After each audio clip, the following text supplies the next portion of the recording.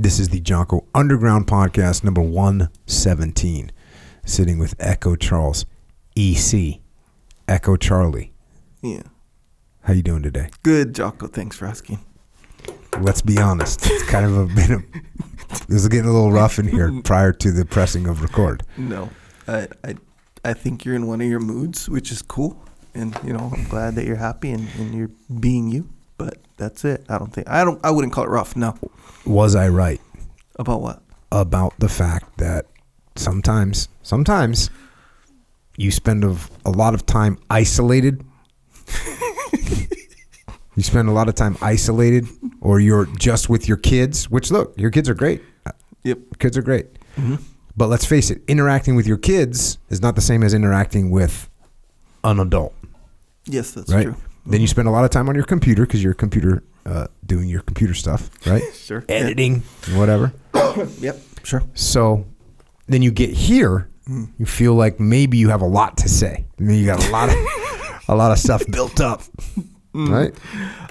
Is this correct? You're not 100% correct, but there is some truth to that. Yes.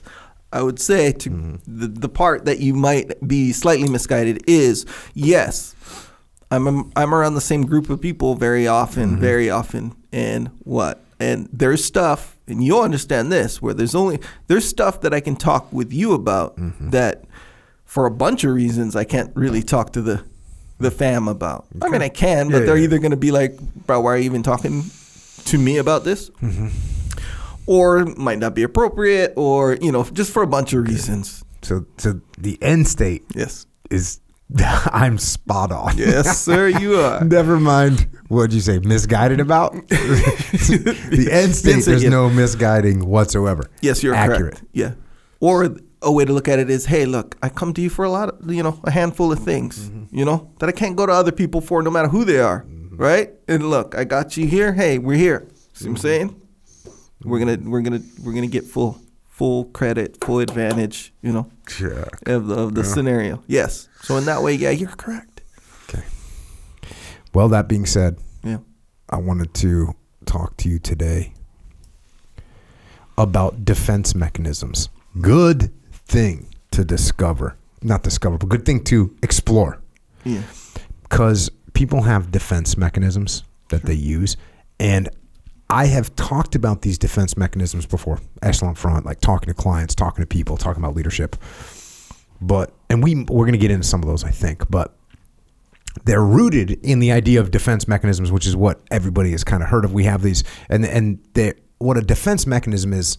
Psychological defense mechanism is an unconscious psychological operation that a person conducts to protect themselves from anxiety, from stress, and from those feelings from developing. So there's a website, verywellmind.com, and I just grabbed some of these defense mechanisms. One of them is displacement, which is when you take your feelings out on someone else. And the example of this is being angry at your boss, but taking it out on your spouse instead. Does this make sense now what a defense mechanism is? Yeah, You've heard this term before, right? What, defense mechanism? Yeah. Oh, yeah, big time. Course, yeah, but I'm wondering, and I'm kind of looking at these, I guess it's just real in general, because, defense mechanism is like, sometimes they're viewed as like a bad thing, like misappropriated. Like you don't have to use this, but you are. We'll get into that because there's different levels too. Yeah. There's different levels. There's different types. There's some of them that are extremely bad. Yeah. So we'll get to them. Okay. But I think first, just going through some of them. Denial, clearly, denying that something exists. That's a defense mechanism. Violent crime happens to you, and you deny that it even happened. Repression, unconsciously keeping unpleasant information from your conscious mind. Get abused as a kid and you repress that memory. Or suppression, consciously keeping unpleasant information from your conscious mind. So you choose to push it out of your mind. Sublimation, converting unacceptable impulses into more acceptable outlets. What does this mean? You get into a fight with your spouse, or you get into an argument with your spouse and you start to get angry, but instead of getting in a fight, yelling and screaming, you go for a walk or you go hit the heavy bag or something like that. That's sublimation. Projection. You hear this one a lot, right? You're projecting. Yeah. Do you ever see the movie Wedding Crashers? Yeah. Good use of the word projecting in there. You're projecting. Which I don't remember that part. I can't remember the context of it. I just remember it being funny. Yeah. Assigning your own unacceptable feelings or qualities to others. So if you're feeling, the example that they give you, you're feeling attracted to someone other than your spouse, but then you get mad at your spouse thinking that they're cheating on you. So you're projecting your own inadequacies onto someone else. Oh, yeah. Okay. Intellectualization. God, butchered that one. Intellectualization. This is thinking about a stressful thing in a super clinical way. Kind of an interesting one, right? Yeah. And the example here is losing a close family member and staying busy with making necessary arrangements instead of feeling sad. Rationalization, justifying an unacceptable feeling or behavior with logic. And they give a good example for this one. Being denied a loan for your dream house, then saying it's a good thing because the house is too big anyways. Right? You're just rationalizing.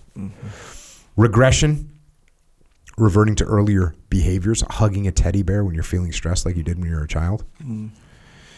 Reaction formation, replacing an unwanted impulse with its opposite.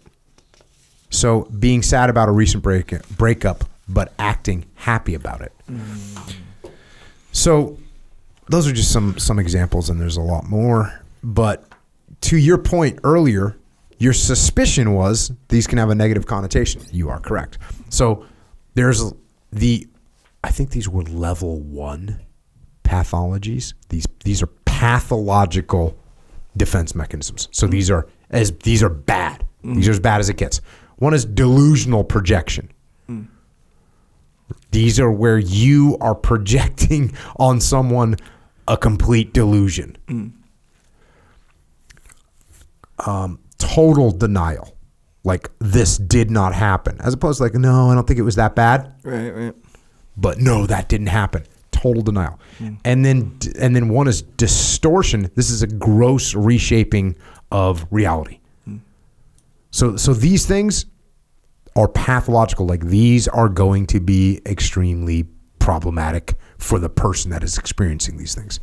And then the next level they have is it's not going to be a pathology that's going to cause you significant duress or issues, but it's definitely a problem.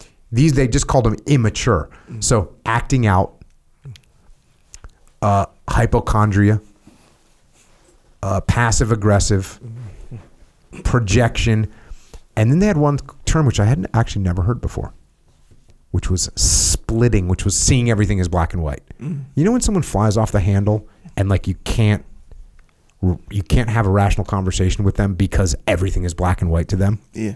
That's that. And it's kind of immature. Yeah.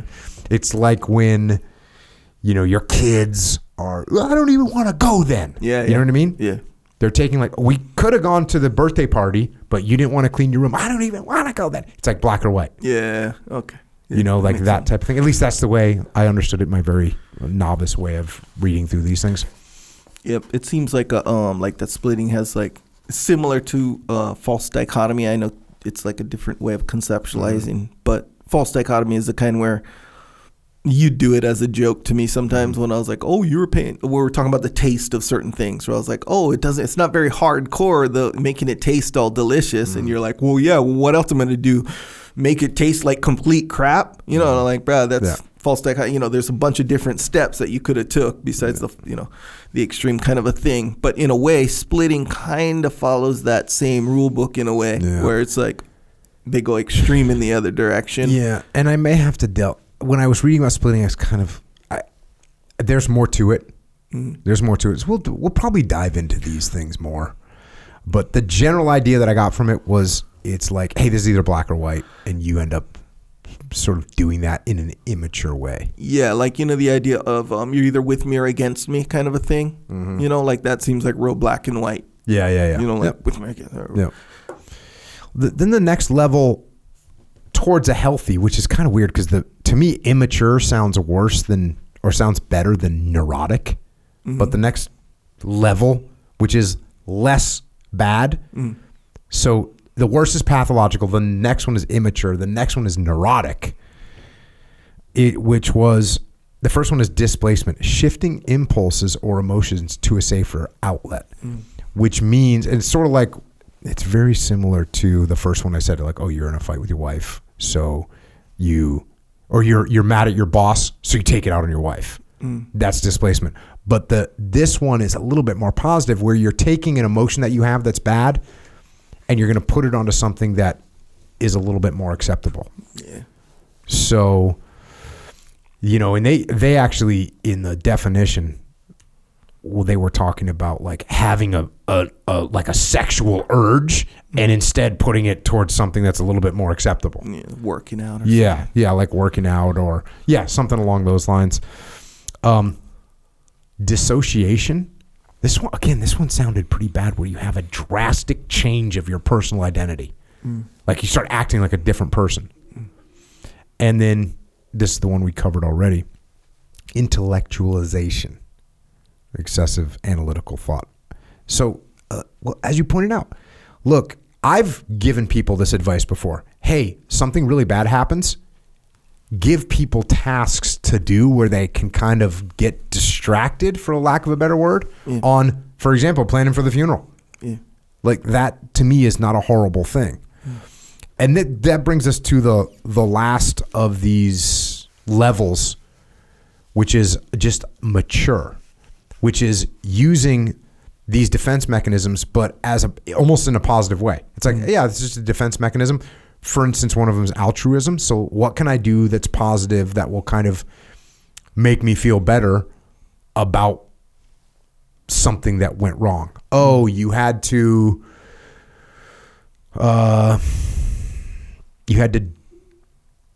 take your kid to the doctor and they were mad about it. You know what? We're going to take you to the ice cream store too.